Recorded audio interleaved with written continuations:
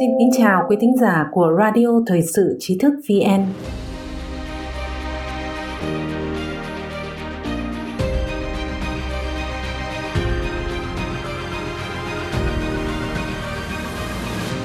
Hôm nay xin kính mời quý vị cùng nghe bài viết Hành động của Trump và hồi ký của John Bolton, một bài viết của Trần Minh.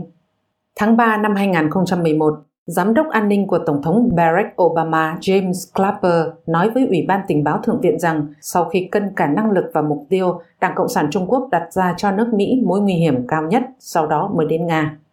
Theo nhận định của Joseph Bosco, cựu giám đốc về Trung Quốc của Bộ Quốc phòng, trong những năm tiếp theo đó, đối diện với phản ứng rời rạc của Hoa Kỳ, Trung Quốc đã tận dụng thời cơ để bành trướng và tăng cường các hoạt động thù địch chống lại lợi ích và các giá trị của Hoa Kỳ. Nhưng chính quyền Trump thì khác, nhất quán từ ngôn từ kêu gọi về một đường lối khác với Trung Quốc. Chỉ trong vòng vài tháng sau khi nhậm chức, chiến lược an ninh quốc gia của ông Trump đã mô tả cuộc tấn công đa diện của Trung Quốc vào các giá trị Mỹ như Trung Quốc đang sử dụng xúi giục và trừng phạt kinh tế, các chiến dịch gây ảnh hưởng, các mối đe dọa quân sự đầy ngụ ý, các chiến lược đầu tư cơ sở hạ tầng và thương mại để thúc đẩy tham vọng địa chính trị của mình. Cùng với chiến lược an ninh, chính quyền Trump cũng đặt các quân bài chính trị của mình trên bàn cờ thế giới. Sau hàng thập kỷ được đối xử bằng chủ nghĩa hào phóng phương Tây, Trung Quốc và Nga đáng ra phải thể hiện sự tiết chế chiến lược, thiện chí và hợp tác với chúng ta, nhưng họ đã không. Do đó từ nay trở đi, Trung Quốc và Nga sẽ phải được coi như những đối thủ cạnh tranh chiến lược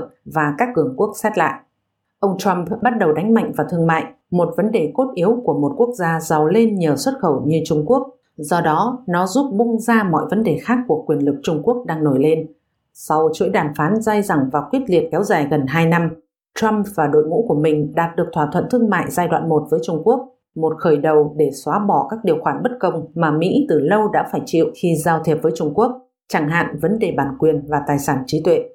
Việc Bắc Kinh hứa hẹn thay đổi cấu trúc nền kinh tế được trông đợi sẽ tạo ra một khoảng tự do mới trong hệ thống cộng sản, một quan điểm lành mạnh hơn về thế giới từ Trung Quốc. Nhưng đại dịch COVID-19 đã khiến tiến trình này đột ngột dừng lại.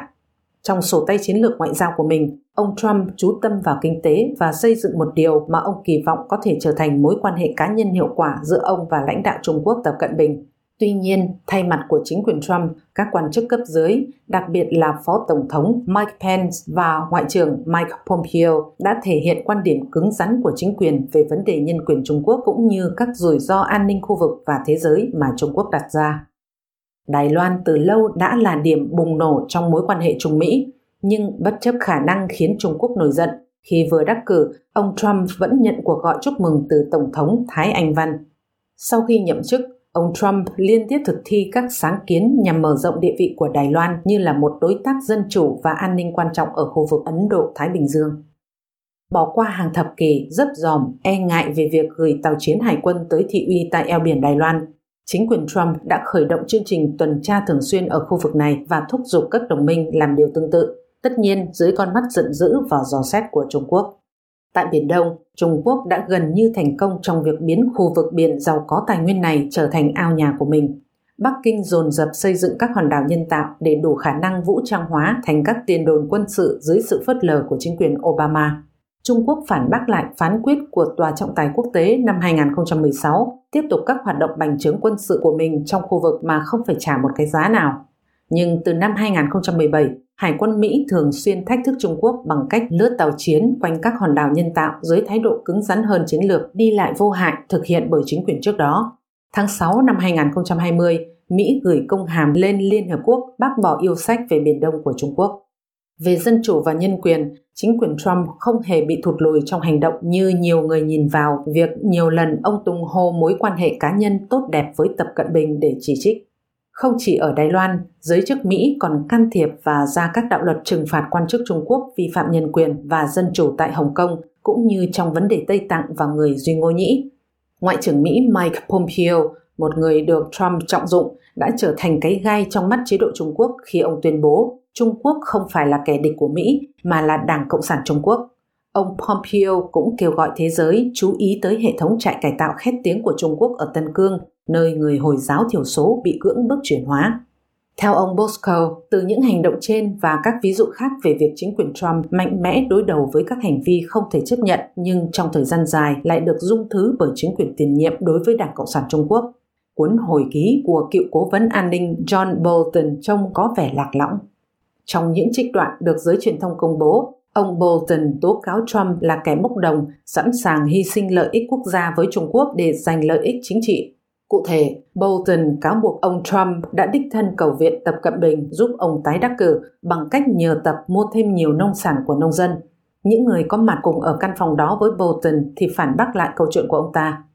Trung Quốc đã nhắm tới các nông dân Mỹ để đánh phá trực tiếp vào nhóm người trung thành với Trump mạnh mẽ nhất sau khi Tổng thống khởi động cuộc chiến thương mại với Trung Quốc. Nhưng không phải ở trong căn phòng đàm phán đặc biệt như Bolton cũng biết rằng ông Trump đã không thoái lui trước nguy cơ bị mất phiếu của nông dân, mà ông còn gia tăng thuế quan để ép Trung Quốc phải đầu hàng trước. Tất nhiên, việc Trung Quốc khôi phục mua nông sản Mỹ có thể giúp ông Trump củng cố tín nhiệm trong nhóm nông dân, từ đó đạt được lợi ích bầu cử. Nhưng theo Bosco, nói Trump hy sinh lợi ích quốc gia vì chính trị là một cáo buộc vô căn cứ. Hành động của Trump có thể bị xem là trái luật, thậm chí xứng đáng bị phế truất nếu ông ta yêu cầu Trung Quốc làm điều gì đó mà không có lợi cho quốc gia hoặc nhờ Trung Quốc can thiệp trực tiếp vào tiến trình bầu cử của Hoa Kỳ. Cả hai điều này đều không được Bolton nhắc tới.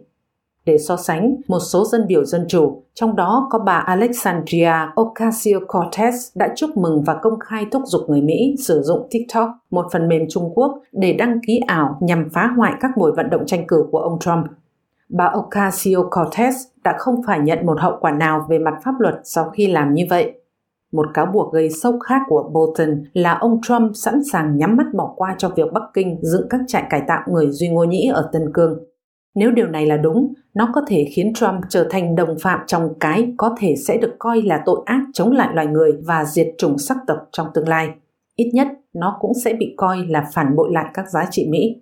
Nhưng điều khiến các cáo buộc này đáng cười là nó trái ngược hoàn toàn với các chính sách đã tuyên bố của Trump đối với việc Trung Quốc đối xử với nhóm thiểu số tại Tân Cương. Hơn nữa, Bosco lưu ý rằng trong suốt nhiệm kỳ đầu tiên, chính quyền Trump chưa bao giờ thể hiện dấu hiệu đồng thuận với việc đàn áp người thiểu số ở Trung Quốc. Mới đây, Tổng thống Trump cũng đã ký đạo luật nhân quyền Duy Ngô Nhĩ, ủy quyền nhiều chế tài cứng rắn đối với những người vi phạm nhân quyền Trung Quốc.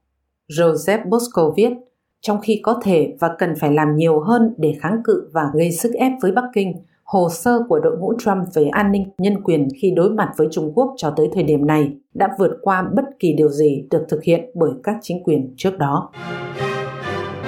Quý thính giả có thể truy cập website trí thức vn.net để đọc được nhiều bài viết của chúng tôi hơn.